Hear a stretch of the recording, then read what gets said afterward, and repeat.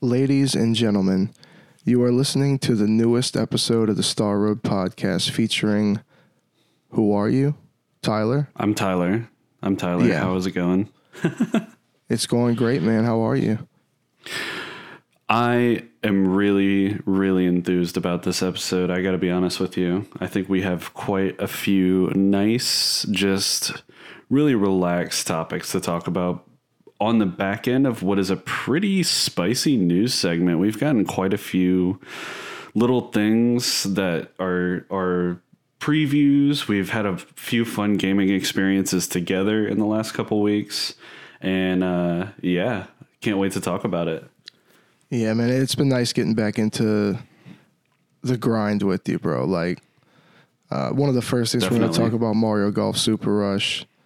That was a fantastic time, man. I've actually been interested in getting back into that, which I'm sure you have no problem with. Yeah. Well, I realized when I did my Switch year in review thing that they do like a Spotify Wrapped for the Switch, basically. And Mario Golf had double the hours played of my next game, which was Brilliant Diamond. So that alone should tell you that that game is something else for me. I forgot what was on mine, dude. I know that Shining Pearl was on it, but it wasn't number one. Mm-hmm. But I'd like to go back and see what was on mine. I totally forgot, I think you can probably still get to it. Yeah.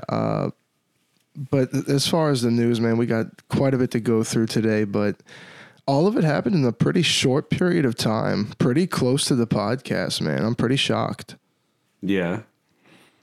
We started off with some pretty spicy gaming together, like around the time of last podcast, and then the news has just been ramping up the whole, like, pretty much recently in the last few days. Definitely, man. And because I think the day after we recorded last time is when we played Mario Golf for like 4 hours. And it was to grind. Yeah, that was really nice. It was to grind the very thing we're about to talk about, which is the monthly outfit you get for ranking up, in the online matchmaking. Yeah, this has been a staple of my gaming for the last couple months. And Tyler revealed this to me and said, this could not be a more sterling thing. No, I sent it to you immediately when I saw it. And it just so happened that we just got the Mario overalls last month. Which was beautiful. But unfortunately, it was short-lived. Because this month, it's still going on till the end of the month. If you rank up to A-, you can get the red, white, and blue Mario getup originally featured. And I sent Tyler a picture of the cartridge. NES Open Tournament Golf. So incredible. A beautiful and prominently throwback. Featured as Sterling's costume of choice for Mario on Smash, who's one of your most played characters. Definitely. Mario is he's on my main roster for sure. I always tell Tyler, one day I want to be the best Mario in the world. Yeah. I say it jokingly, but at the same time, but also not. I really want to be amazing with Mario. Mm-hmm. So, yeah. And you are. Come on, man. I don't know about amazing. Yeah, definitely. I feel like Mario and Diddy are the ones that always give me like the most trouble. Like I said, if Mario's back air was his forward air, I could be the best Mario in the world. Oh, man, yeah. That forward air is so hard to hit. Anyway. Yes. That's not what we're here to talk about. Well, we are here to talk about games, and that's exactly that. But yeah, this outfit really struck a chord with me. For the Smash reasons, for the NES throwback, it's a shame that the overalls have to go so quickly. But as soon as Tyler and I unlock this, that's pretty much going to be on there. I mean, you're not going to be looking at anything different until further notice, which I'm sure you're fine with. You want to tell them a little bit about how we unlocked it? Yeah. The funny thing about that is Tyler and I were able to basically cheat the system into being into the same matchmaking lobbies, just queuing solo. We just solo queued, at the same time. And with very little trial and error, we were able to get into the same lobby every single time. It was consistent enough for us to not be like, fuck this, right? And like, Yeah. for us to actually... Very minimal issues. Yeah. So we found a little bit of a method that at first it worked one way, and then we started to use another method, and that was pretty consistent. It was good, though. And all the way through to us grinding the outfit, it worked out for us. From the bottom all the way to A, Yep. A minus. Yep. So that was so hype. But anybody who wants the outfit until the end of the month, just hop on and rank up to rank A minus. It really doesn't take too much. There's no way it took us more than like 2 hours. No, man. But we did play the 18-holer afterward and kept the momentum going. Yeah, that was good, man. Because I actually hadn't played the All-Star course yet, so Tyler insisted. So beautiful. Tyler insisted on 18 holes in the All-Star course, and it is amazing. And we were talking about how interesting it is that it's like you don't want to land on the skin, right? Because it's the sand, yeah. Like, is that what the joke was? Like, all the skin is sand, so it's just bunker. Yeah, exactly. But what a great course. What a fun time we had unlocking those outfits. Really, really good. Definitely, man. It certainly got me back into the game big time. That's without question. You know, I'm always up for golf. The beautiful thing, before we spend the whole episode talking about Mario Golf as usual, the beautiful thing about the game that I can't get over is the online play, at least when you're playing like standard stroke play, is asynchronous. So it doesn't matter how good or bad your connection is, as long as you have a connection, your shots are like the same as they would be offline. And that is everything to me. Yeah, man. The online really, has proved itself to me. And I kind of didn't expect to get as wide of a matchmaking variety as we get. I mean, you really can just solo queue and get on with anybody. And to me, that's incredible. I mean, that should be any Mario sports game should have that feature. We haven't even tried the new game modes. That's something we should try and do by the next podcast. You're right. I remember I really wanted to get on with you and do the tee on one. The one tee, one putt or whatever. Yep. One shot, one putt. Yes, one shot, one putt, dude. We got to do that. That seems so fun to me. It's just like all par threes, I think. Because, we're going for Chipping God. So that's like Chipping God territory, dude. Has to be done. Yeah, hole in one central. We should get into that later. But you and I have both picked up a game in its physical glory. And it's one we talked about before. Yep. And it's one that we have a lot to say about. And that's WarioWare Get It Together. I'm so glad that we both decided to get this game. For me, it was a last second sub out of a Christmas request. I requested that over GTA, of all things. Understandable. And I'm so glad that I did. I'm so glad that you did too. Yeah. And so as soon as I sent Sterling a couple little clips of the game, he said, I have to get it. And so he did. He went out the next day that we talked about it and got it. Yep. I placed an order with Target for pickup. Told Tyler, you know what? I'm getting this. I don't know. It was something you sent me. I think it was like it was the Super Mario World boss stage. That's all you need and to see. It was like, bro, you can just play through this Mario level with whatever character, And I saw that, and then there was a thing or two else you sent me. It might have been like Super Mario Land, just that quick feature, And I said, you know what, dude? I'm getting this game. And you were like, do it. Yeah. And I sent you, a screenshot of the order being picked up. I was on the phone with you when I picked it up. That's what's hilarious. That's right. And I said, I don't talk shit, I'm about shit. That's right. Straight up, T. But we made it happen, man. And that I'm so glad that we did, because the game is absolutely incredible. Absolutely incredible. I mean, like, when we played the demo when I was up there, it really hit me. Like, I really understood that it was going to be a great game. But when you actually own the full game, it's just insane. It brings me back to memories of like playing WarioWare Twisted. And that's really, But this is even like, but this is to the next characters- level. The character selection is a whole element that brings it to the next level. Like, just because there's different routes for each level for each character.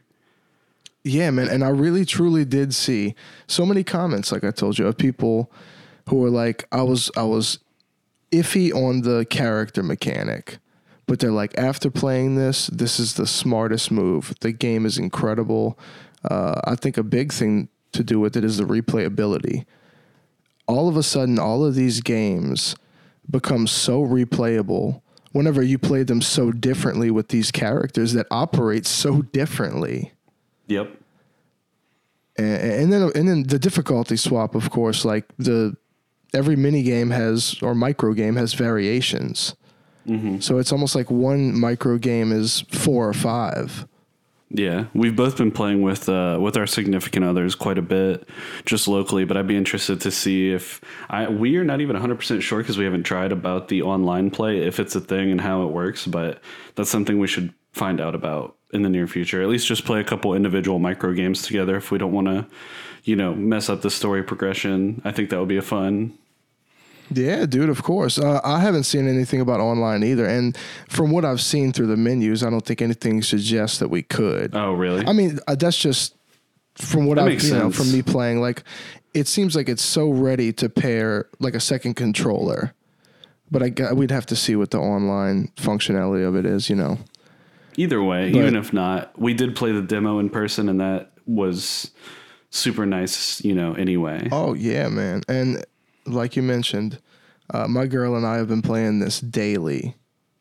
It's the heaviest multiplayer experience we've had recently. Like, and it's so fun. What I like to do is, as we go through, I'll progress the story with her, but then stop wherever we stop and then go back and just master every set of micro games that we've unlocked thus far, That makes sense. I think I want to do that as well for when we don't have time to play together. The missions, I think that's a great way to do it. Have you gone through the missions? I haven't done anything other than just progress the story up until like the end of the second world. There's basically a list of what seems to be like hundreds of mission objectives, specific even to micro games. Like, do this micro game without any fish touching this. And you unlock coins. That's stuff that I love. Yeah. So everyone's got like a reward, like 1,000 coins, something like that, And so that's what I do instead of progressing forward, because I like experiencing the new sets of themed micro games with her. There's something amazing about having a new theme thrown at you both together. Mm-hmm. Because that's what it's called, Get It Together. I think that's right. It's funny how the title is what it is, but it kind of means you're meant to get this shit together. Together, yep. So because the games are better with 2 players, no question. Definitely, man. But they're still good with 1. Yeah. So the mission, you have to look into the missions. There is so much there. I definitely will. And so that's what I do. I backtrack. There's like, you can get the master and expert medals for reaching this certain amount on the counter of micro games, Mm-hmm. So that feature's cool. The Playopedia, I don't know if you went to that at all. It's kind of like you collect the micro games as you play them and complete them, and they go into the Playopedia. You can play a single micro game straight from a menu in the Playopedia. That's what you want. That is unbelievable, dude. Yeah, that's what you want, for sure. Because they're micro games. Some of them are so quick, but to think that you have access to each individual one in a catalog. Yeah, I mean, most of the games are like 5 to 10 seconds long. If that, man. Some of them, I mean, especially when you get into some of them are less up, than 5 seconds. Yeah. Whenever it's sped up, I mean, you're going through some of them in 2 seconds. But it's just incredible to see that collection. It's like as you play them, like I said, you can go back to the same one 5 times and still keep finding ones you didn't see before. So there's a collector thing there where you're not just playing them, experiencing them, and seeing new ones. You're actually collecting them. You're adding them to your database. Yeah, So that's incredible, amazing. man. I mean, they just really knocked it out the park with this. A lot of people were kind of upset with the 200 plus micro game count whenever Gold came out on the 3DS, and it was 300 plus. But Gold was specifically a collection of micro games that's from like all Wario. the other games. Yeah, so I would say get out of here with that. yeah, I wouldn't be too harsh about it, but at the same time, these people Because there's might not variability in each of the games themselves. exactly. Like drastic variability. Each level is really like 7 levels at least. Like because they're slightly altered to fit each character's skill set. And there's variance in the like even with the same character, right? If you go back and play them again, there's variability just within that. Yeah, there's certain elements of them that are kind of randomized, but then also as you level up, the games change. That's what I'm saying. So Yeah, it's really yeah. like 20 levels in one. Totally. Because you got to think each character has different mechanics on each level, and each level that you level up gives you different, different stuff as well. So that to me doesn't hold water. Like each level is actually like 20 levels. Totally, dude. It's funny you say water because one thing I wanted to bring up in this talk about the game that I noticed and I love so much about it, aesthetically, the game is beautiful. The music is 10 out of 10. The game is 10 out of 10, but the music is incredible. I mean, I mentioned that to you briefly. It's just got this grimy, kind of like glitchy dubstep type of vibe to it. Yeah. It's like what you would get if you went into like a casino or a pachinko machine in Japan, But it had just like feels- an evil Wario flair to it, though. Exactly. But it's so incredibly good and upbeat and just like gets your like adrenaline flowing when you're really getting into the rhythm and going fast and everything. Definitely, man. But we talked about this, man. Honestly, at this point, I've got to say, I'm doubling back on what I said before. I think that $50 is an appropriate price tag for this game. If anything, There's an insane amount of content in the game. if anything, I consider that just a price drop from the expected 60. Because the amount of content in the game is why I say that, really. And the presentation. This is not something that was just thrown together. It's very high quality. They very really polished. went all out, Definitely. And this is one I'm going to continue to enjoy, man. This game made me get off of the PC for like a week. And, I halted the Loop Hero grind and just really focused on WarioWare, man. I mean, it's so fun. Like, you could call certain, like, playing the sets, like, repetitive. But I really love going back in any set of the micro games, dude. I just love playing through them, seeing how far I can get. And that's the type of thing that doesn't lose its luster, man. So I mentioned to Definitely, you, man. the shelf is getting reconstructed. I haven't put it back up since Ida. Yeah. And I have a limited run like Switch stand. I think WarioWare is going to sit on that display stand. The box looks incredibly good. Absolutely. Have you opened it up and actually looked at that picture of Wario? Of course, yeah. He's just spread out, dude, and he's just looking at you. It's amazing. Kind of inappropriately. It's really incredible. That's one of the best inside arts I've seen on a Switch game, really. Excuse me. Yeah, man. I'm really excited to continue with the game. Definitely. But moving on, we have to bring up a current sale that's going on. Now, we mentioned these before, the NES Online controllers for the Nintendo Switch Online. If you're a subscriber to the service, you have access to controllers that you can purchase. Sometimes, but in this case, absolutely. They definitely have the NES ones. The N64 ones, me and Tyler are still waiting to see when those are going to be available. Yeah. So if hit us up if you know they're available, because we are on that as soon as it's available. I'm checking it pretty often, but yeah. But the sale they have going on till the end of the month on these NES controllers, which I already own, so this is no good for me. But it's good to see people, have access to this price. Normally $59.99, what I paid for them, totally worth it. We're looking at $34.99. That's tough until the end of the month. That's tough to beat, man. That's really tough to beat. Now, I didn't realize they slide onto the Switch. You kind of just told me that right before we hit record and blew my mind with that. But that adds such an extra aesthetic. Like just having your Switch have NES controllers like snapped onto the Joy-Cons seems incredible. It really is, man. It looks fantastic. It might look ridiculous, but it looks fantastic. That's fine. But this is a great price. Like I said, $20, less than $20 a piece for complete 1-in-1 Bluetooth NES controllers from Nintendo, man. That's like, what, 40% off, 45% off, something in that realm? We didn't actually do the math. It wasn't a percentage sale, but yeah. The sale speaks for itself, man. I mean, it's really $34.99. I am considering this, especially towards the end of the month. Yeah. Even though I don't have a use case for it right this second, it seems like it can't miss. Yeah, I looked at the 60 originally as, $30 a controller. I'm with that. Mm-hmm. So, I mean, this is just next level. So,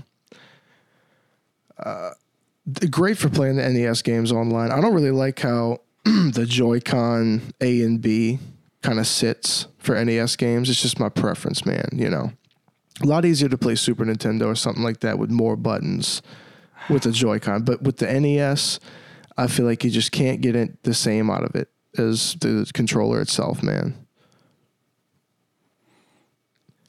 But we have two big trailers we need to talk about two very big games in the Star Road one coming atmosphere. out soon and one coming out even sooner. Let's just start with the one coming out sooner, man, and that's Pokemon Legends Arceus.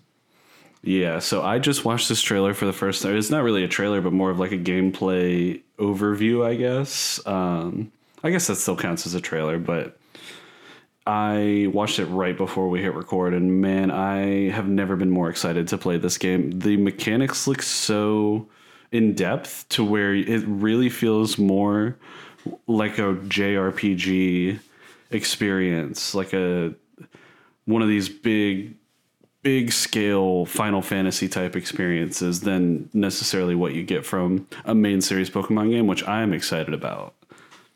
I get kind of a Xenoblade Chronicles, Legend of Zelda Breath of the Wild type of vibe. Definitely. Yeah. And what the actual aesthetics of the game made me think of was Okami, just in terms of some of the... I can't believe you said that because, my girl said that. Some of just the aesthetics and just being like the, kind of ancient feudal Japan sort of vibe. Like, it definitely hits me in that same place, which that's getting off on a very good foot to draw that comparison. Absolutely. But no, y'all were on the same wavelength with that, dude. I'm actually impressed because I didn't think about Okami, but I totally understand it when it's explained to me. Mm-hmm. And Okami is one of the most beautiful games that have ever come out. I mean, that's without question. Yeah. So if you're even in that neighborhood, that's a glowing compliment. Definitely. The other trailer we got came along with an official announcement date. We know Arceus is coming on the 28th of this month. So next episode, we'll have had the game for, 2 days? 2 days or so, yeah. Really excited for that. Hopefully we get some time to play it. It's going to be a busy time right around that weekend. But yeah, I'll find some time. I know you got a lot of things going on. I'm going to have to carve out some time for sure. But I will definitely be diving into that. I'm looking forward to it. The next one that we have to talk about, we got an official release date on, and that's Kirby and the Forgotten Land. Really excited for this one, man. The gameplay trailer that we got, it was just like, again, sort of, this was more like a trailer, but it was a kind of a just in-depth look at like the co-op mechanics and some of the abilities and stuff. But I am getting impatient for this already. We'll put it that way.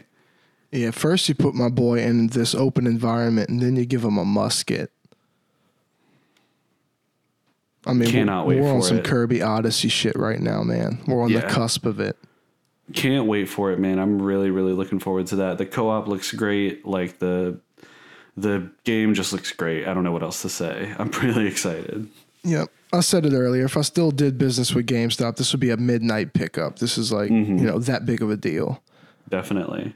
But it's not just spring anymore, Tyler. We got a date, and that is March 25th. Exactly when we want it. Exactly when we want it.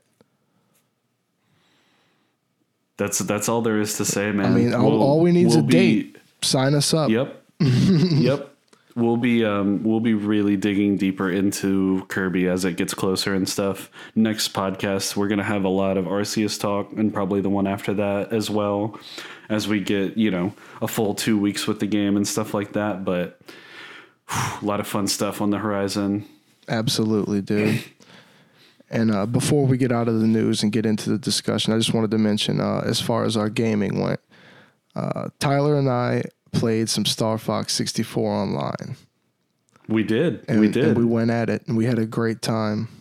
You kicked my ass up and down. I just want to get the N64 controllers so we could, because this felt like childhood, like I said, and you vouched for it as well. The whole player one having control, the way they pair us together, it's seamless, and how we interact is it just, they took it straight from the N64. It just feels like we're ported together. Once again, we were on wireless, both of us, and zero lags, zero frame drops, like nothing of the sort, which is incredible because we're sitting there flying spaceships, dogfighting, very like down to the millisecond sort of like stuff we have to do, and seamless, like no issues whatsoever, at least on my end. And I'm the one who's connecting to your game, so I think that speaks volumes. It certainly does, man. And we were impressed when we played tennis, but I'm looking forward to getting into more 64. I'm really looking forward. I mean, this is 2022 now. This year, we'll be definitely talking about whatever hype new additions to the 64 catalog they come out with. Yep, I've already done some speculating just in my own mind about Kirby 30. Like, this is going to be the Kirby 30th anniversary year, and they seem to be sort of, hinting that there's more Kirby to come this year. So I think Crystal Shards is going to be a big part of that equation. Yes, and I really would like to see... We have most of the Kirby playable on the Switch Online. But some type of package of some sort. I would love some type of Kirby collection. I imagine Canvas Curse on the Switch touchscreen. Oh. Hey. That's good. Give it to us for like $9.99 individual or something. But that'd be cool. That would be awesome. I have all the Kirby Game Boy games, but it'd be really cool if they did like a Kirby Game Boy collection. They could do Dreamland, Dreamland 2, Kirby Pinball. That'd be awesome. Or a AAA Kirby Air Ride 2. Oh, shit. That's a lot to ask for in the wake of Forgotten Land, man. But I also wanted to shout out WarioWare, dude, because when we got to 9Volt's Nintendo Classics, which you always know as soon as you come across 9Volt, Nintendo's about to be in the frame. And it's funny how when we played through these levels, it makes me want to play certain retro games again. And I know you know what I'm talking about. I didn't even bring this up to you. Yeah. But when you had to get Samus to the door, you wanted to play Super Metroid. Admit it. It's beautiful, man. It feels so similar to just like playing it on the Switch Online. It's like the same thing. Yeah. But I mean, I've been having the NES hooked up playing some Mike Tyson's Punch-Out. And, some of the NES shit, like, it's funny. I don't usually pop in Ice Climber too often, but that Ice Climber micro game, like, literally had me be like, I might go pop in Ice Climber. Like, it's so cool how they implement them and how true they stay to them. Really, really. I mean, it hit me so hard with the Mario World. Like, just going through one of the castle levels. The music is the same. Like, oh man, it just brings me there. Like they paid so much attention to details. Like when you collect the coins and everything just stays the exact same. They give you the whole animation when you finish the level. It's just amazing, dude. Every little touch, they kept it all there. It's flawless. Yeah. And that's what we live for. Absolutely, man. But let's just keep the nostalgia talk rolling, because today's discussion is a childhood retail retrospective. Yep. And what we mean by that is we want to talk about some of the retailers that were out there that may or may not still be. This is not an endorsed segment by anyone. Probably more than half of what we're going to talk about is not around anymore. Absolutely. But yeah, we're going to just talk about some of the retailers that we had experience with as kids. There's quite a lot to go through, and with there not really being digital games of any kind at that time, all of our interfacing with acquiring games was either done through a retailer, purchasing it from somewhere like we're going to talk about, or trading, which we probably will talk about another day, just like an entire like trading sort of discussion segment. I think that's something that we definitely have to get into one day. Yeah, definitely. And this also doesn't exclude pawn shops, because I mean, any memories you might have or any pickups from pawn shops, I think that could fall into this retail, because this is us as kids being brought into establishments with the opportunity to obtain games. Yep. So, I mean, if you personally have any pawn shop talk, that's definitely open on this. Mm-hmm. Mm-hmm. But we're really talking about big retailers, and I'm just going to come right out the gate, Tyler, and tell you that the biggest of all to me, as far as memories, is probably Toys R Us. Really? Yeah. See, I never got. I didn't have that much Toys R Us experience as a kid in terms of going there myself. I know that my grandparents just like that was the place. Hey, it makes sense. I don't really remember. For me, and this is one that we talked about in the sort of planning for this segment that we did. Circuit City is the one that Circuit City tops the list, because I know there's some purchases that I so vividly remember that were like Age of Empires 2, Pokemon Crystal, and stuff like that just came from Circuit City, and I very vividly remember. It was the bleakest, most depressing place on the inside. Was. It really was, It was absolutely horrible, and I can totally see why they went out of business, but they had all the games that we wanted. And when you bring up Circuit City, it makes me think the biggest memory is Pokemon Silver. Mm-hmm. I've talked about it before. You came to school talking about Kurt's Apricorns and all this other crazy shit that was just so new to us in Gen 2. And so I must have stomped, and I was a pretty well-behaved kid. I think I might have got a little pushy over getting Silver. Gotta have it. One way or another, my great-grandfather took me to Circuit City, and it makes me think of another thing. As a kid, sometimes you go into the store and you don't know what you're getting, or if you're getting anything. I mean, we did so much window shopping. Oh, most definitely. I think of Kmart, like Kmart, the groceries. I mean, you don't have to walk around and pick groceries. Like, you could be like, hey, I'm going to go look at the games, and then go, the game play the section. demo or whatever. Yeah, or just Kmart, stare at them in the case. Shout out to Kmart, dude. They had an amazing game section all the way till the end. Truly. It's funny, jumping over. I remember getting Soul Silver at Kmart. That's funny, yeah. Yep. I didn't mean to gloss over Toys R Us, by the way. There was a good few things that I got from there over the years, but I don't think I really personally went there. I think things were bought for me from there for Christmas and such. Absolutely. And more times than none, I would receive something for special occasions. I mean, we weren't getting games just for the sake of the day. I mean, they had to be special occasions. Very little. So birthdays and shit, that was console time.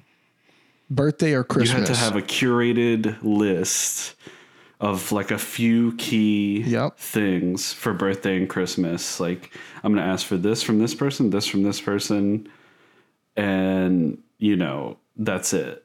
And I'm always going to reiterate it. We took good care of our shit. And like we said before, or you might have said, it's because when we get one, that's the one. It's not getting replaced.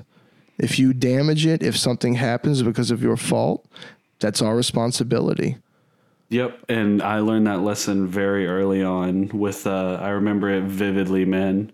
Mortal Kombat Trilogy on the PS1. Oh, I love that game, and I tried to pull it out of the plastic game case, you know, the jewel case. Yeah. And I broke it in half. And that was not even my game. That was my mom's game. And she was not happy.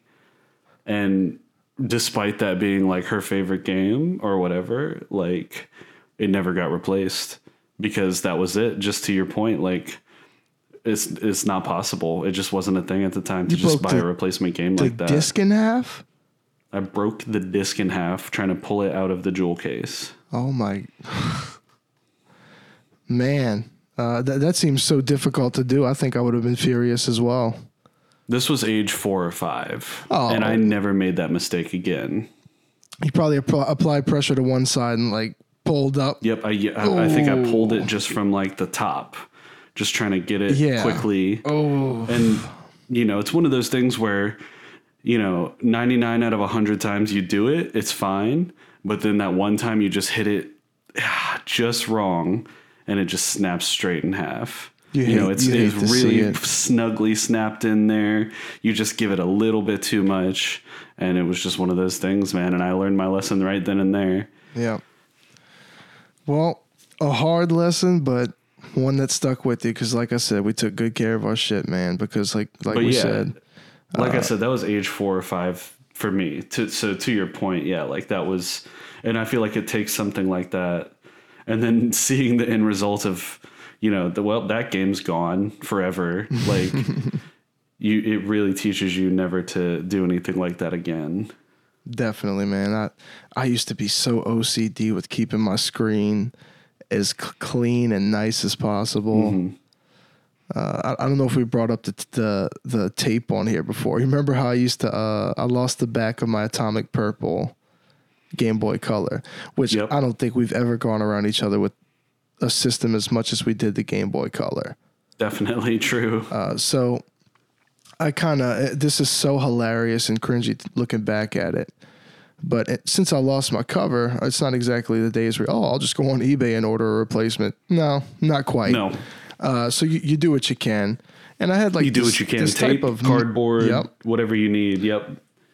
This type of the white medical tape, you know, that you would use tape bandages. Like masking tape. So I took pride in keeping fresh tape on the back of it, you know, just nicely put onto it and just got the batteries. Because that tape would get nasty quickly because your hands are back there. Totally. But I was good about keeping up with it. And I was like, you know, this is about the only idea I had. That, you know, you work with what you got. I guess the only type of tape or anything adhesive we had was that. So I kind of got into the habit of it. That's funny looking back.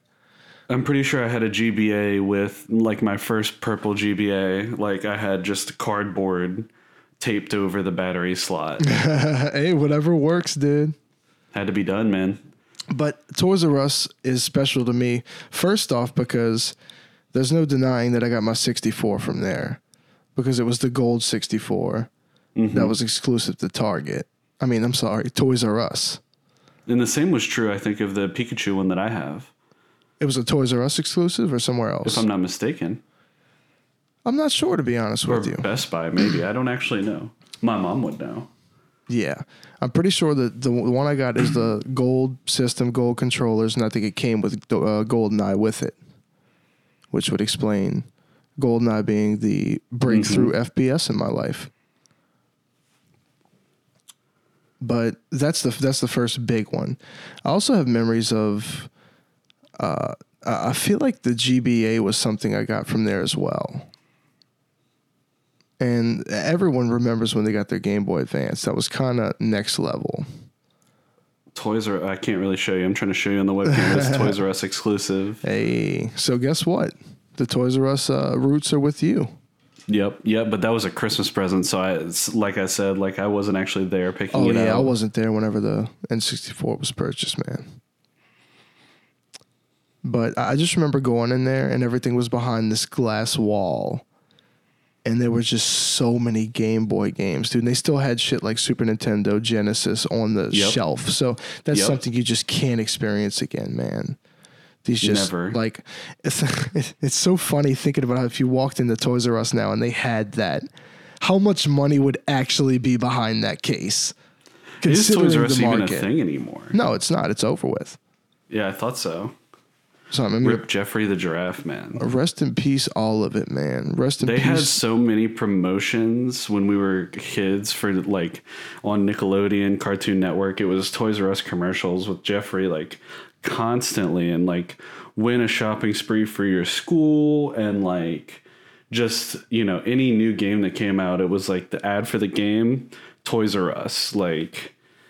Dude. Talking about not games specifically, but toys. Like any doll or action figure that was advertised, it would be like the ad, and then on the very end, kind of like they do with systems now, it was like Toys R Us. Yeah, available at this place. Yep.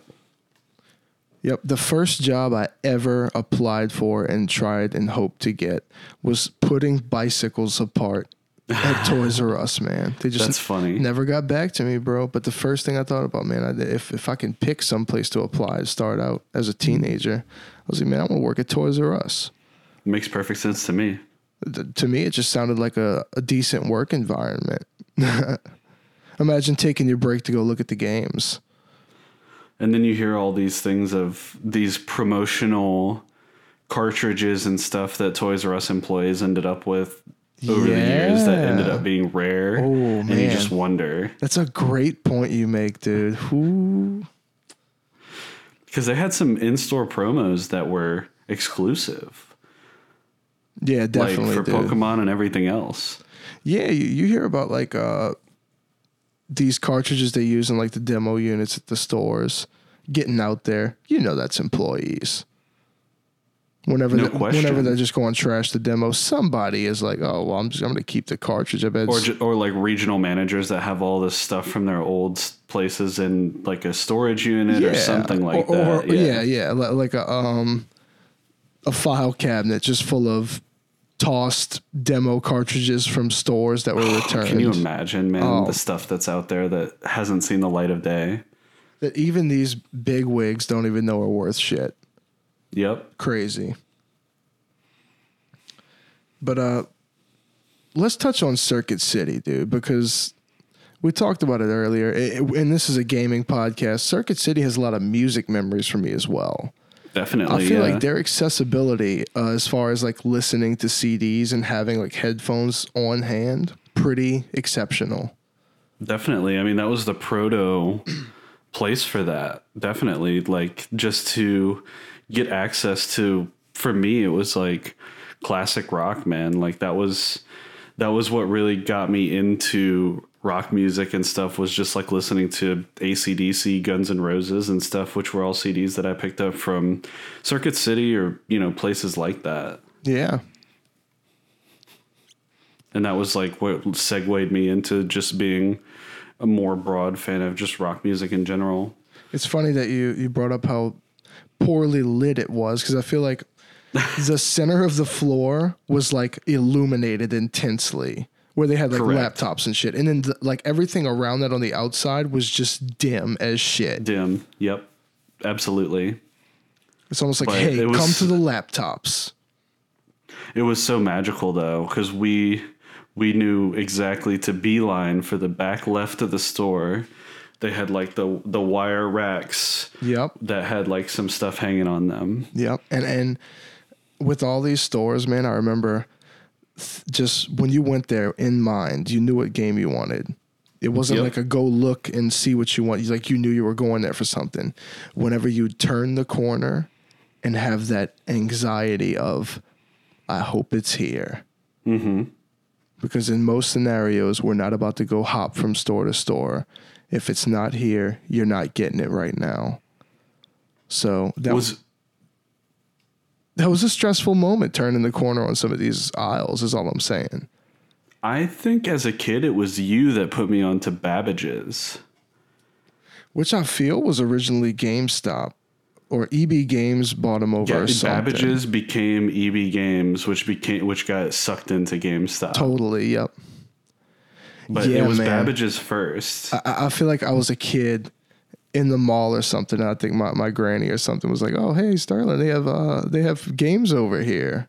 You want to look at them?" And I'm like, "Holy shit!" I mean, it was stuff that you wouldn't normally see in retail stores, like we're talking about. As far as things that are commonplace now, like gamer culture stuff. Yeah, bins of like NES and bins of Super Nintendo. We're used to seeing boxes, sealed boxes on display, hanging or in the glass. This was like, wow, they got like games in bulk here. This is like a wonderland. But they also had T-shirts and, stuff like that we weren't really too familiar with at that time. Yeah, like, we didn't really have video game apparel or memorabilia or anything from anywhere else. Like, it's a very good point. Yep. Specific places.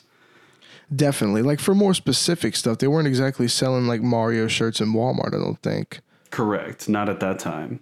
But then there was another place around here, because I moved to this area, when I was relatively young, and there was a place around here called FYE. I'm not sure if that's the same thing, all over the place, but it's like FYE, for your entertainment, and it's like a mixed media, almost more like a Borders, which is another place we could talk about, even though they didn't really sell games. But yeah, it was like mixed media, so they sold games, but as well, they had a huge selection of music, vinyl, and stuff, and it was all brand new. It wasn't like one of these consignment stores like we have now that are mixed media. So that was a place that I got a lot of music and probably a couple games from over the years as well. Oh, they sold games there, but anything cartridge or? This was in like the PS2 GameCube era for me. I see. But they would have GameCube shit though? Definitely. Oh, yeah. Wow. Brand new, yeah. When it was new on the shelves during that gen. No shit, dude. I feel like everything changed whenever GameStop, like EB Games, blows up, and at one point Babbage's was around, but GameStop, like really starting to pop up everywhere. It kind of changed how we bought games.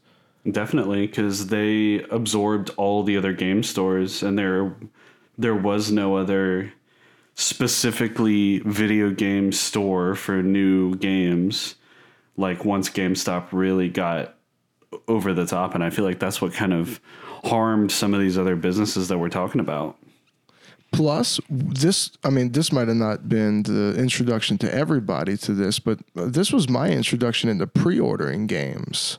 Definitely, yeah. And as a kid, there's one that I remember. I don't think I pre-ordered any games as a kid except one, Legend of Zelda Phantom Hourglass for DS.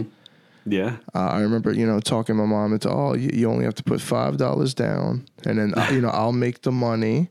I'll do something to earn it in the months that it takes for the game to come out. So it's easy to get a parent to be like, okay, $5 on it. And then that was when DS games were $34.99. It certainly was. And so I was like, it's easy to get a parent to put $5 down. And then when the time comes and the obligation's already been set in stone, you don't have to worry about it. You're going to get your game.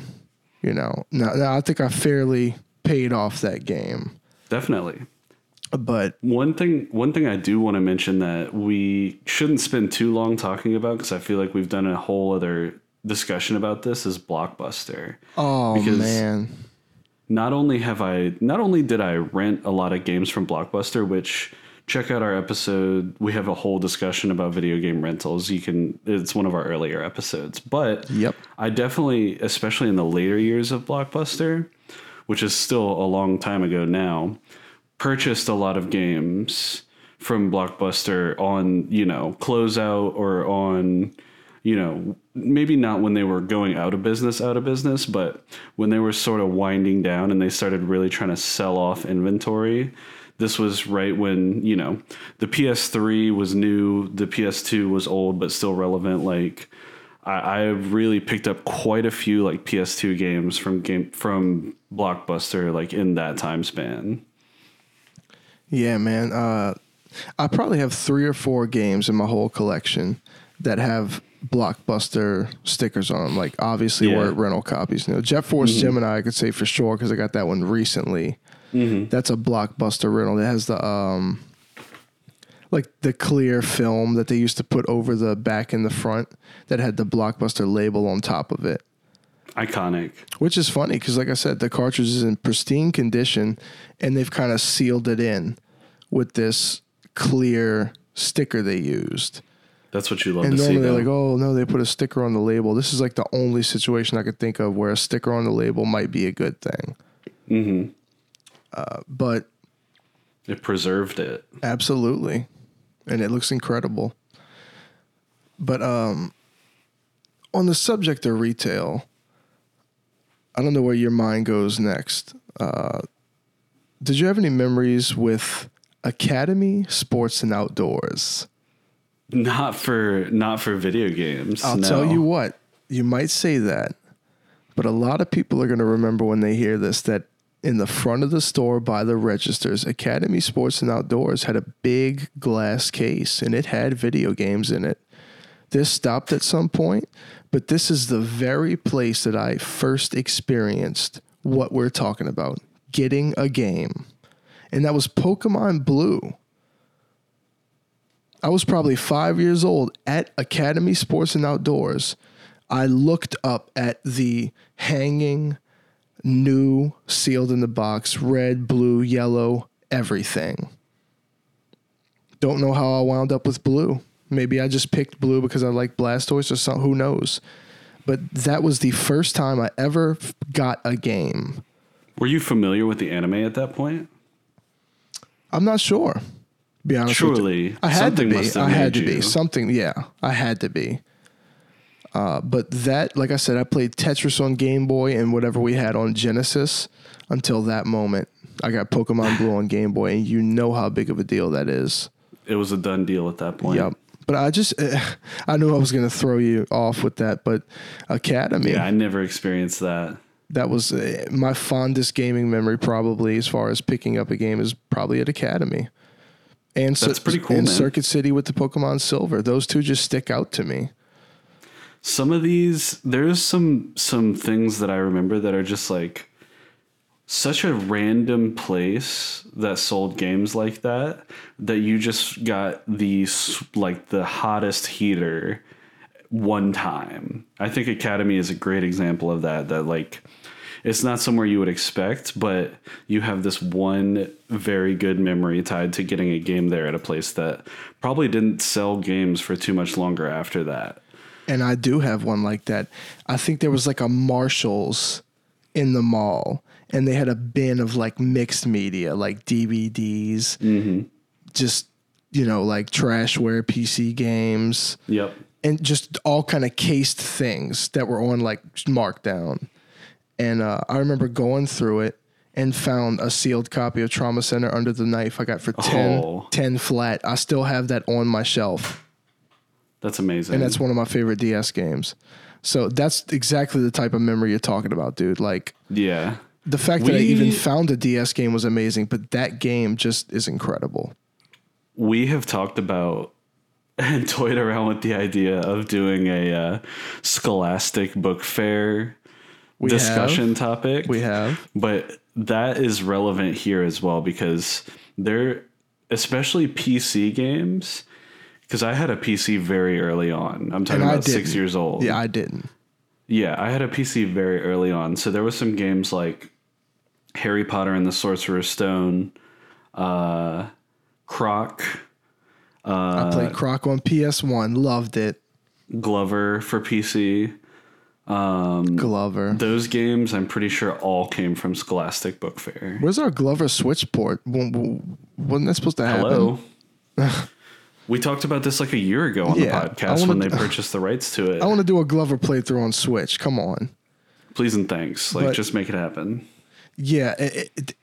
You got such a good brain on you, Tyler. This is definitely a great time to bring up the Scholastic Book Fair because retail or not, money or not, we ordered shit from the catalog from time to time. But, a lot of it was the in-person hype pickups. I don't know if we went through the story before, but we just have to reiterate the time we got Mewtwo Strikes Back, the book. Yep. The nervousness was insane because we're going one by one and they're like, okay, yeah, pick something, next person, pick something, next person. And we did talk about this because remember you were talking about the boxcar children. That's when we brought it up. But no, we're sweating. We each want a copy of Mewtwo Strikes Back. Everybody gets one thing. We're praying that the other kids don't care about Pokemon as much as we do. Well, we're trying not to draw attention. We're not trying to talk about Pokemon at all in the line. We're just trying to play nonchalant as possible. Absolutely. Talking about how hype, babysitter, whatever is. Boxcar children. Boxcar children. And it was magical, man. We got them. I don't know if it was me or our boy Nicholas. One of us got the last one, but we became aware. I think we got at least a few between us, for sure. We were aware of it, though, because one of our good friends, I forgot who, went first, one of the first people. And they came back out and was like, look what I got, look what I got. And we were like, how many were left? How many were left? And they were like, there were some. So we're freaking out. Yeah. But it all worked out, dude. Those beautiful full color pages of shots from the movie. Just the lore behind it. It makes me think of, like I said, I had this book at one point that was the Orange Islands. And it was when Terry was in this book before he was even in the anime. And I'll never remember. We were talking about how hype it was because we thought this was going to be the new map for the new Pokemon game before Ruby and Sapphire happened.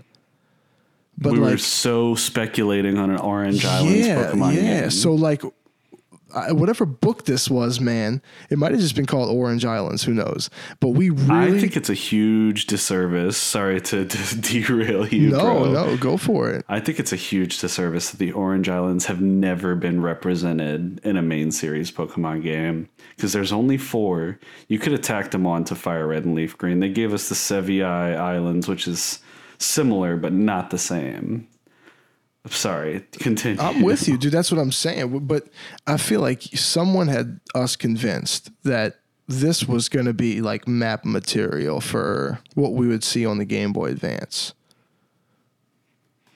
No question, but it was not to be, sadly. There are fan-made ROM hacks that have Orange Islands, segments built in and stuff that is really, really nice. So definitely,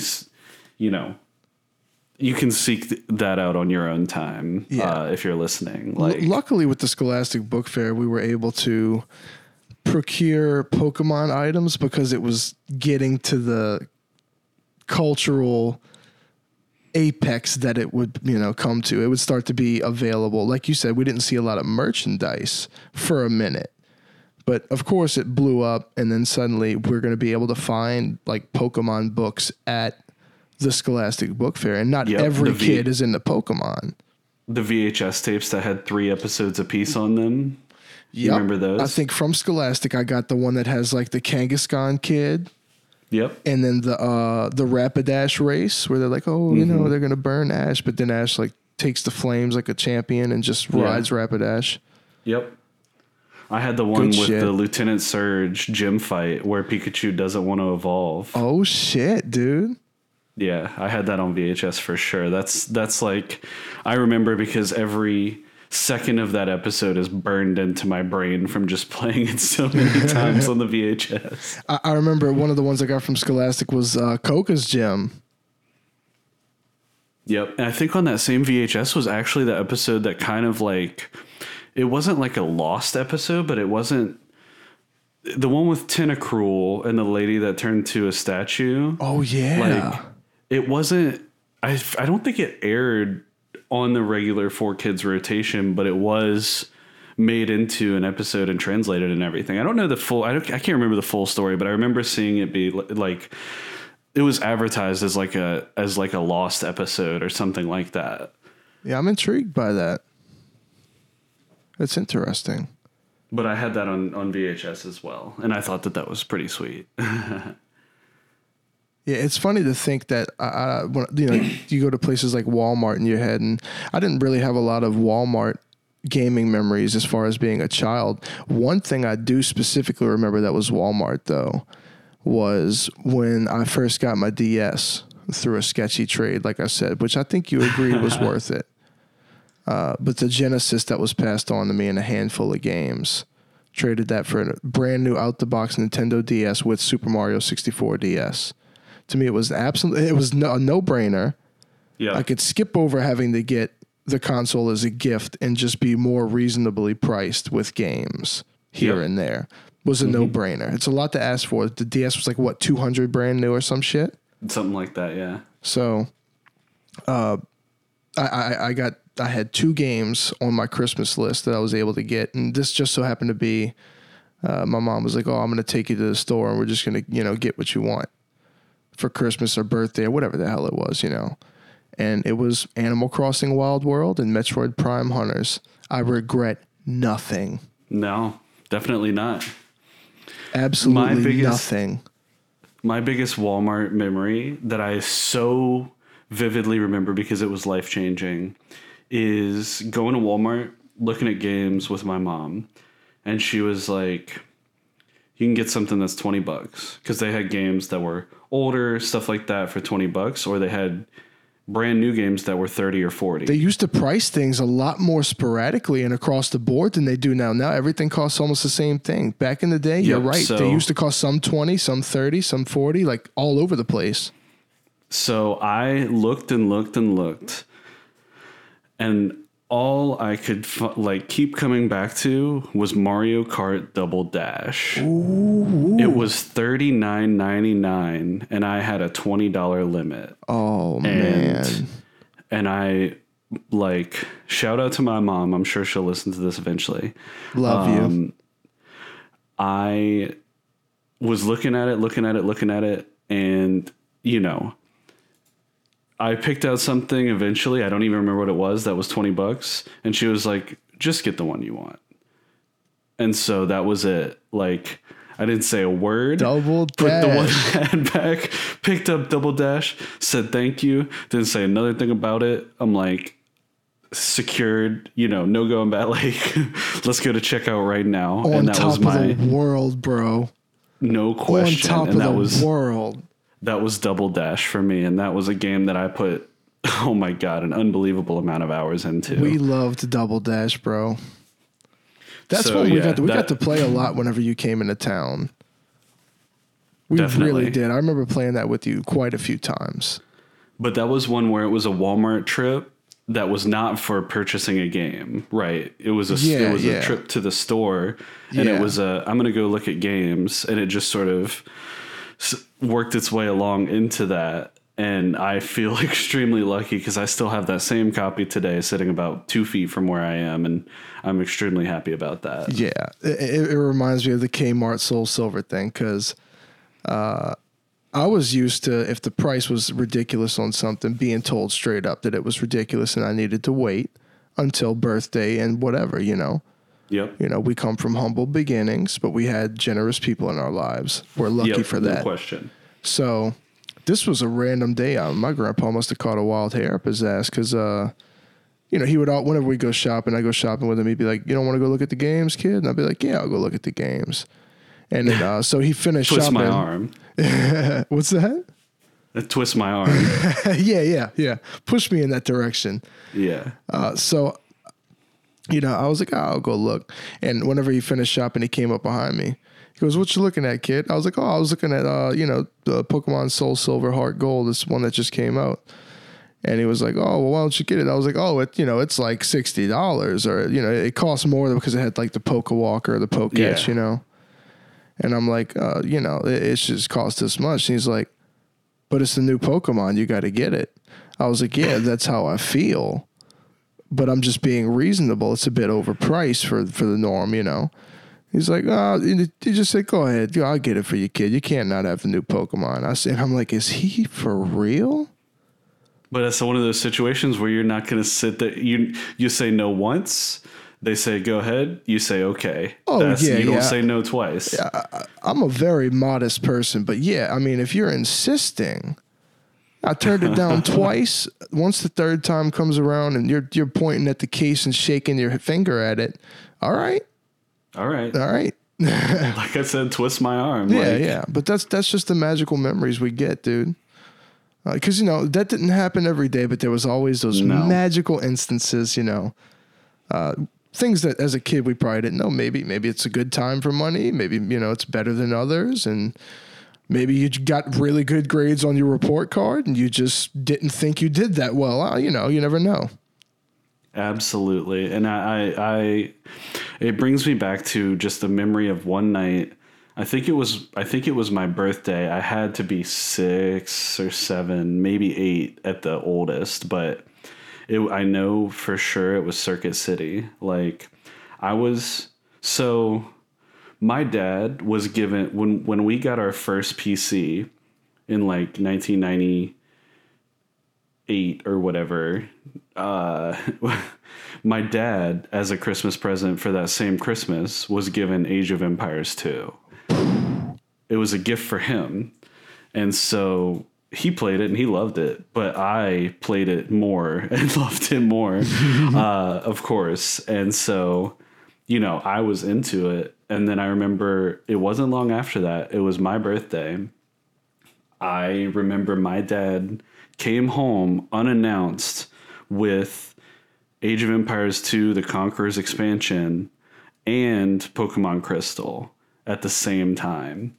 And to me, that was a game over moment. That's incredible. I mean, it was the most mind-blowing thing that ever happened to me. Like, I so vividly remember it to this day because the first game I played was not Crystal. Like, when he got home from the store, I was playing AoE 2 at that exact moment when he arrived. So I literally was like, all right, quick current game. I'm installing the Conquerors, and I played it like straight away that same night, which of course it took like 5 hours to install back then for a 200 meg game. But how times have changed.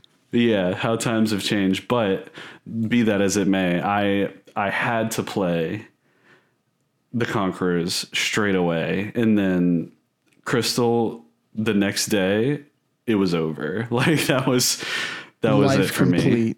Me. Yep. That's magical, dude. That really makes me. This type of shit just brings you straight back. Absolutely. And I think that's what it's all about, dude. Yep. I'm getting pretty intimidated here just because of what's coming up. I know, man. I think it's time to move into our top 5. We haven't talked about it at all, but I think it's time to get there, Sterling, if you're ready.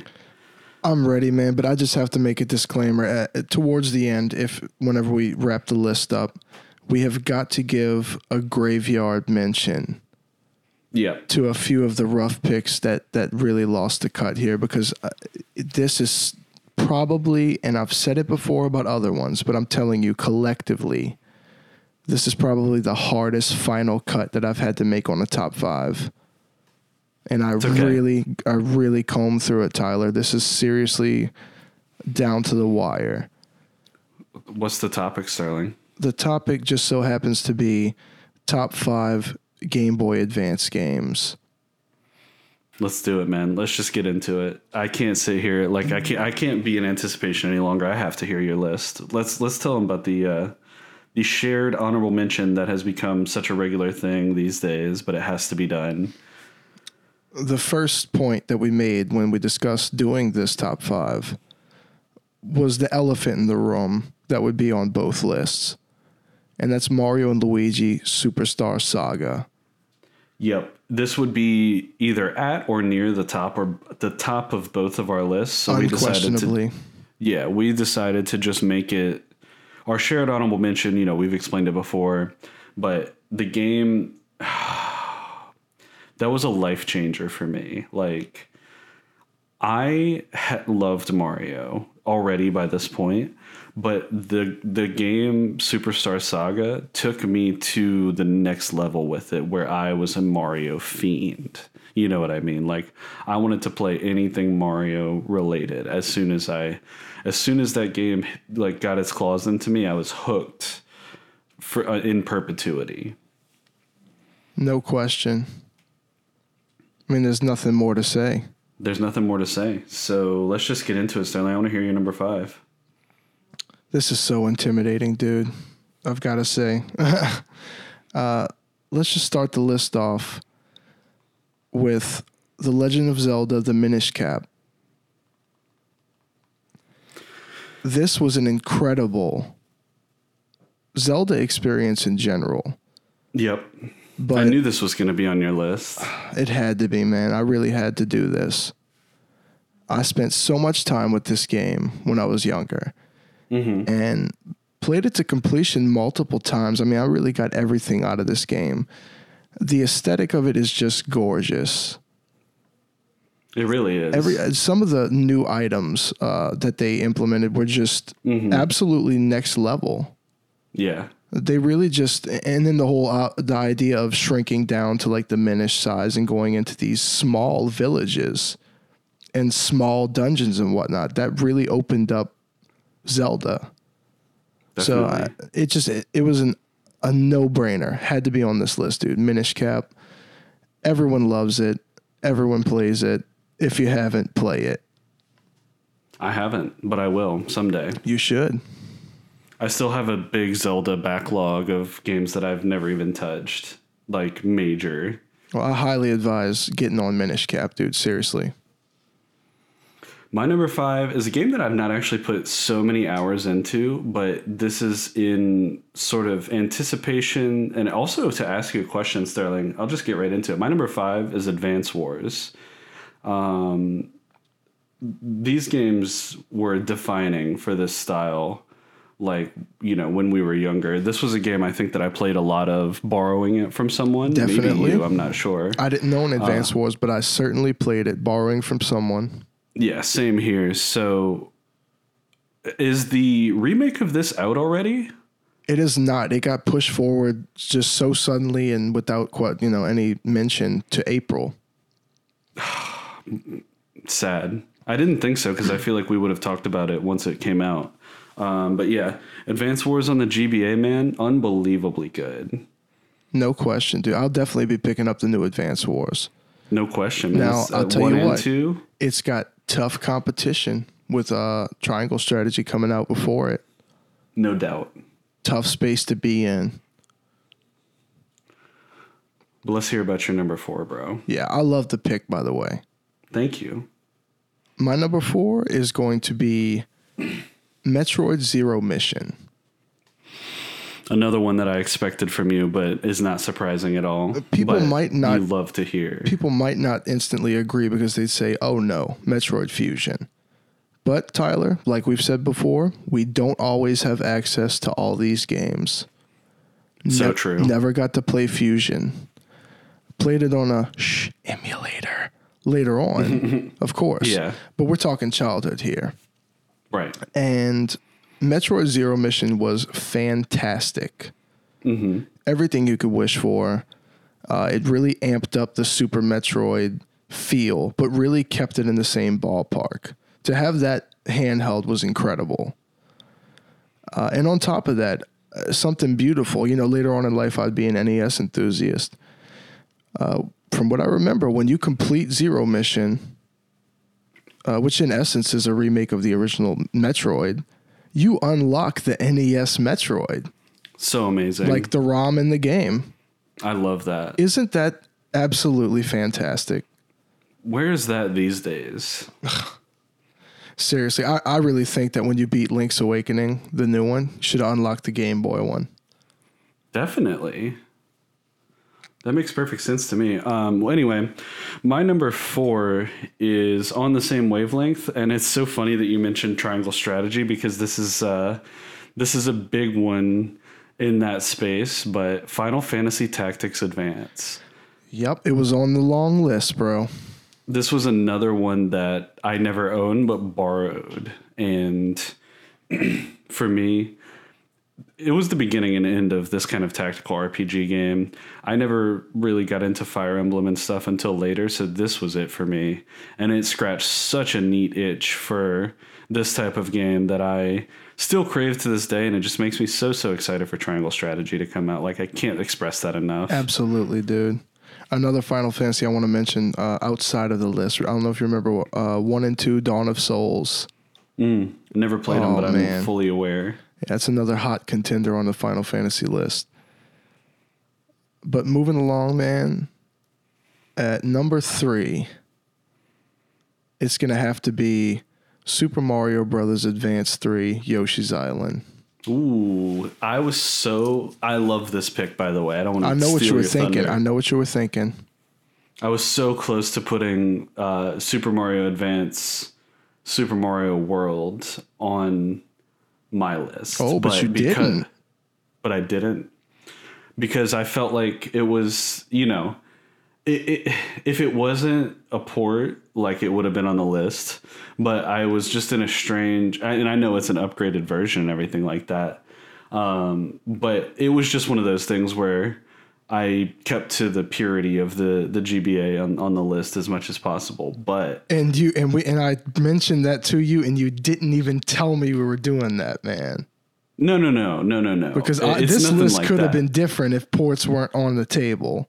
No, man, it's nothing like that because there is original content in the game. So that's what makes it a little wonky, but it's regardless, man. It's regardless. Like, that is an amazing pick. I would love to just lump Super Mario, like all of the, Super Mario Advance games together because they were all amazing. Like, it's so funny that you played 3 and that was your heavy hitter because I played World and 2 and never played 3, but those were heavy hitters for me. So I'm right there with you, man. Those games have a really special place in my heart. Yeah, if I would have potentially if I would have owned Super Mario Advance 4, which was Super Mario Brothers 3, that could have been a hot contender, but I didn't own it. I'm just really partial. Oh, that's right, Yoshi's Island, yeah. I'm really partial to Super Mario Brothers 3, but Yoshi's Island was literally 1-in-1 with the experience on the Super Nintendo. Definitely. And I'm a proud owner of a cartridge of that game for the Super Nintendo. That's amazing. That was just one of my most frequented cartridges. I love that game so much, and I played it so much, man. But since you took ports off the table, you know what I'm going to do at the end of this? I'm naming my 2 picks that I cut for ports. All right, let's hear it. At the end. No, just tell me right now. It'd be in this slot, right? Let's hear it. Okay. In this slot, if it wasn't a port, it would have been Mario Pinball Land. That makes sense. I don't know how many people would share that opinion, but I think it's a fantastic game. Pinball games are fun, but when you throw Mario in the mix, this is literally a Mario game in pinball fashion where you're navigating levels. So it's about as much fun as you can have with pinball, along with Kirby Pinball. And it's one I still own to this day. And it's honestly, whenever I play a Game Boy Advance, I usually have Mario Pinball Land in it, and I just run it. Absolutely. It's just always a good choice. That's fantastic, man. Well, I wasn't trying to steal your thunder with that. No, it's okay, man. Like I said, it wasn't a hard switch for that reason. It was a tough cut with Advance Wars and everything too. So I really expected Super Mario World on your list, but I totally understand your thinking. Yeah. I mean, that game, like, without being a port, it's no question on the list. Like, yep. Either way, it doesn't really matter. Point being, all the advanced games are absolutely incredible. Yep. My number 3 is where we start getting into the 1,000-hour plus, like, you know what I'm saying? Like, the real grinded games, because I'm talking about Sonic Advance. Oh, man, that was on the long list, and you know why, brother. Yeah. So not only was there a very rich, replayable story mode with 4 or 5 characters, I think 5 total, but the Chow Garden was an entire game's worth of content on its own. And the connection with Sonic Adventure 2's Chow Garden was something that I actually utilized because I had that adapter. That was like one of the 2 games where it actually came in handy to me. But yeah, man, Sonic Advance, even just the main game, one of the best 2D Sonic games in my opinion. I think it's incredibly good, and it's exactly what you want from a 2D Sonic game. That could easily be on my list on another day. Totally. It's an excellent choice. And it's funny because it's not on the list, but I put so much time into that game. Because, I feel like you and I were on the phone when we were like Chow Garden, bro. No question, man. We were theory crafting Chow Garden strats and everything. Shit was so addictive. It's dangerous, bro. Yep. My number 2 is going to be Kirby Nightmare in Dreamland. A remake, but kind of a port. I had it in that same vein, of the original Kirby's Adventure. Mm-hmm. But I remember the commercial on TV. I was already a huge Kirby fan. Wound up with the game, and it's one that I just played endlessly. I just loved Kirby's Nightmare in Dreamland. Yeah. It's about everything you could ask for from a 2D Kirby experience. And to have it on the Game Boy was incredible. And that's all there is to it, bro. We love Kirby. Yep. I want to preface my top 2 with the same thing that we preface our entire list with all the time, is that this order is not a thing. Oh, it's so hard, dude. It really, But when I tell you my number 2, you're going to be shocked because you would expect it to be my number 1. Mm-hmm. But my number 2 is Pokemon Ruby. Understandably so. And I'm just going to get this right out the way. That's my number 1. Okay.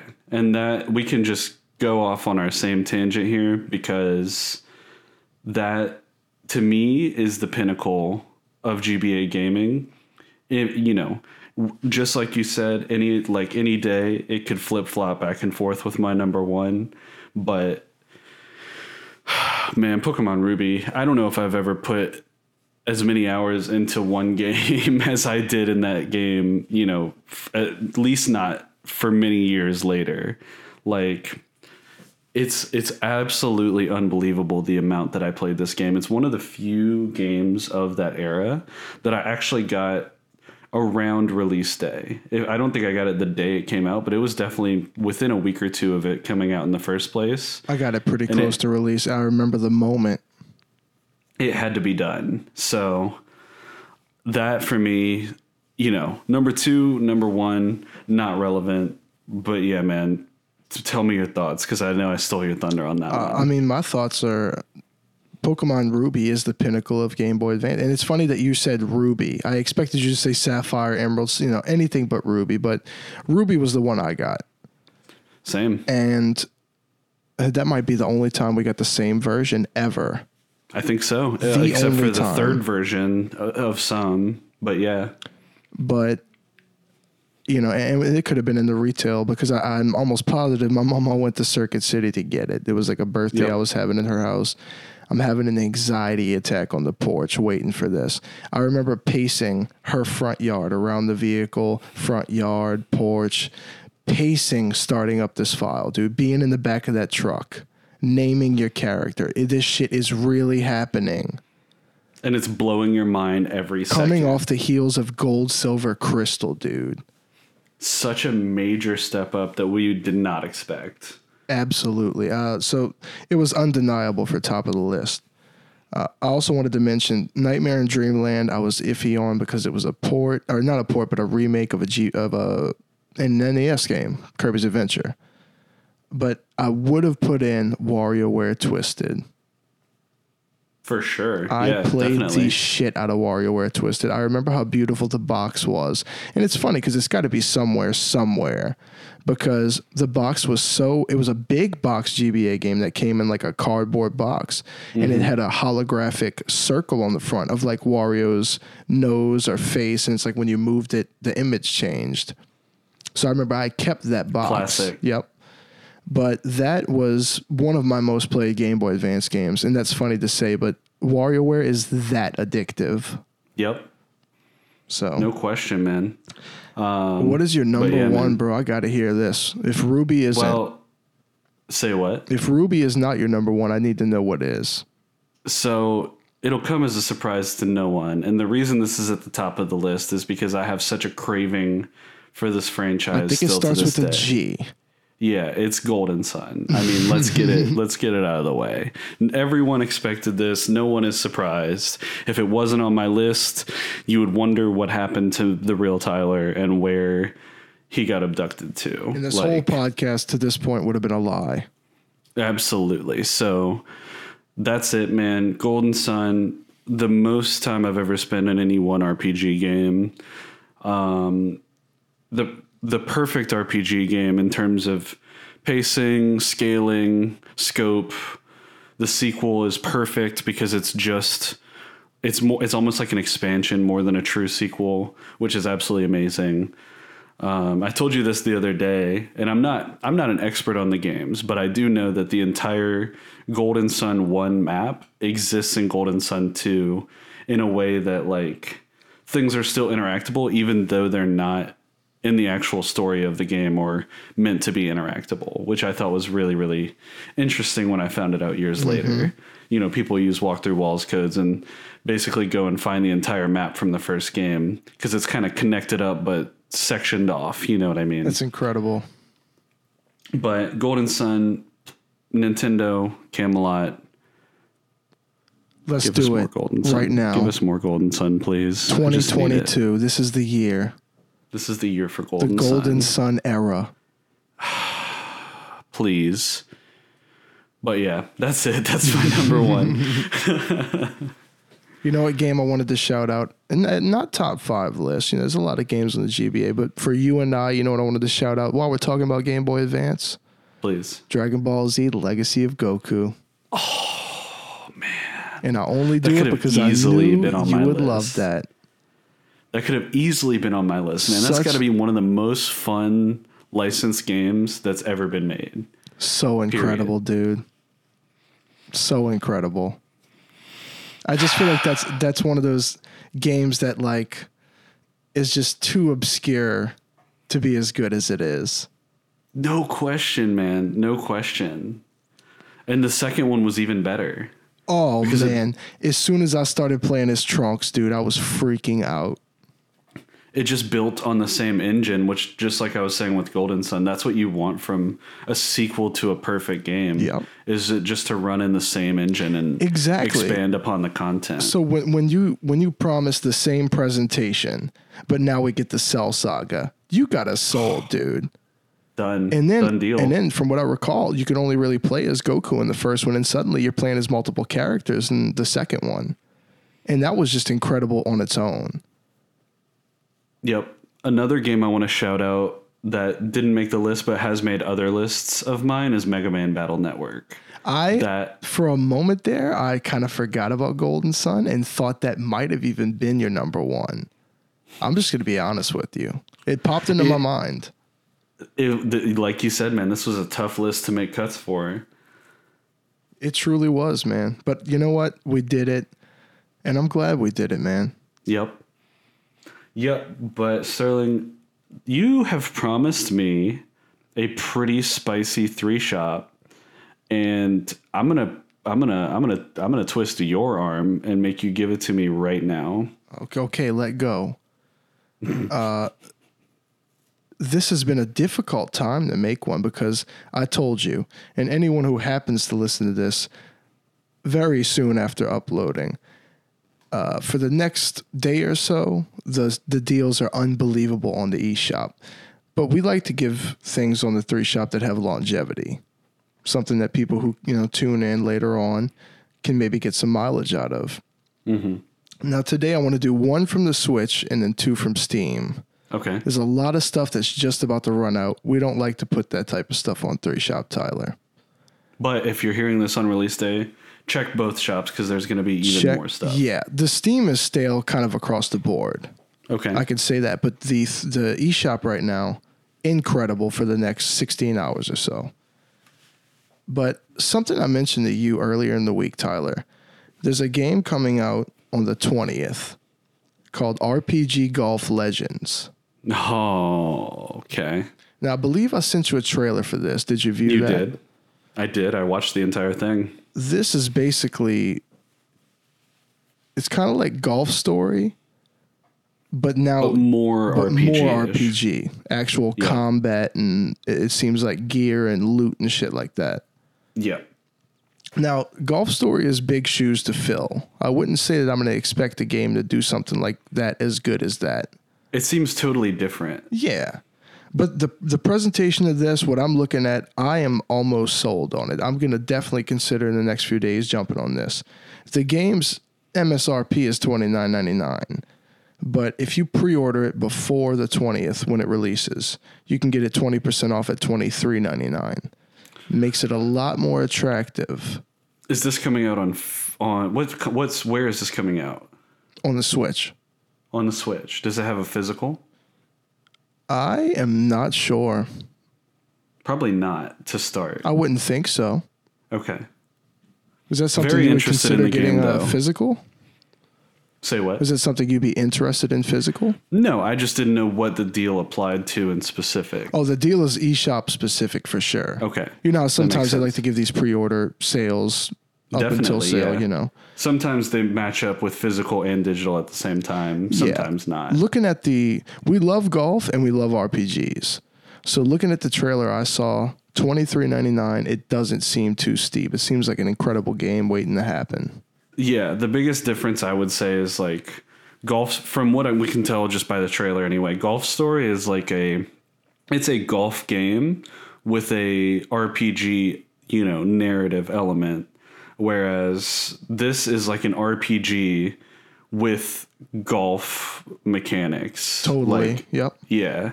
It's an RPG first. At least that's the vibe that I get. Yeah. Whereas Golf Story is like a golf adventure first. Yes. That's a good way of putting it, bro. Definitely. But I'm interested. They have No caught my question. attention. Golf for me, I mean, golf games for me is like, that's my sweet spot. So for me, that's Super no-brainer. Rush. Super Rush is the sweet spot for all of that. That's the sweetest spot. Yeah. Mm-hmm. But if you roll over to Steam, a game we've talked about quite a bit, Cruelty Squad. Mm-hmm. It's on sale $19.99 to $13.99, 30% off until the 21st. Ooh, okay. $13.99 for one of the most innovative first-person shooters of all time. Definitely. And also they're offering the Reflux Edition with the soundtrack. Usually $24.98, you can get it $18.03. Nice. 28% off. So you get the soundtrack, which is very unique and very interesting. Piled in with the game for less than what you would have paid for the base game. $1 or $2 That's less. what you want. It's pretty good, man. And the last game, we don't normally do games on the 3 Shop that we haven't played, owned. But I wanted to make an exception here because it's a game I've had my eye on for a long time. And I think we might have discussed it a time or two. On the cast, off the cast, can't remember. But it's a game called The Longing. Okay. Are you familiar with that at all? I'm not. Okay. Not off the top. So the sale on this game is $14.99 usually. Now we're talking $11.24, 25% off until the 24th. This game intrigues me because basically, from what I understand, you start up a game and the game lasts 400 in-game days. I mean, real life days. While you're on it, while you're off it. It's ticking. 400 days.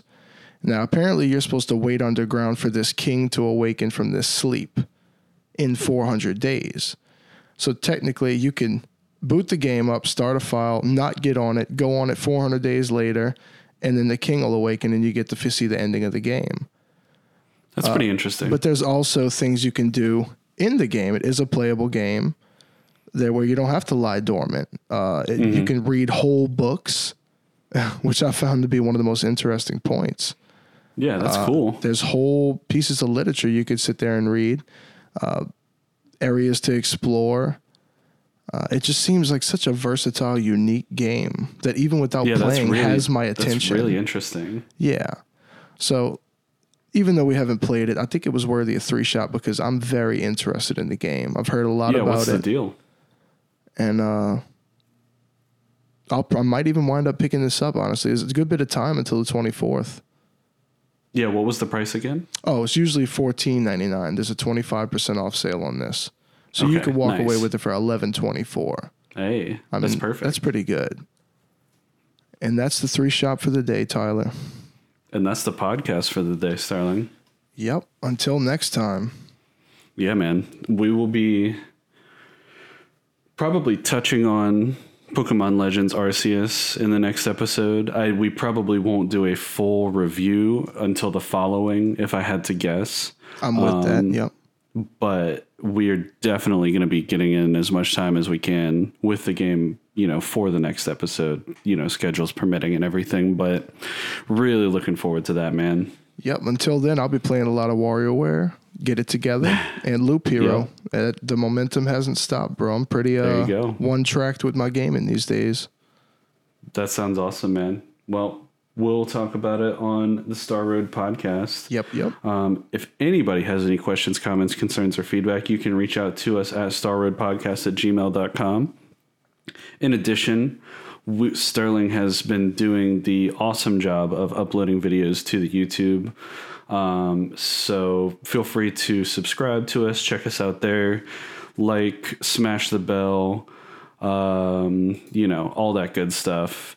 And I believe that is going to bring us to the end, Sterling. It certainly is, my friend. Thank you, everyone, for tuning in, as always, to the Star Road podcast. We will catch you next time. Peace.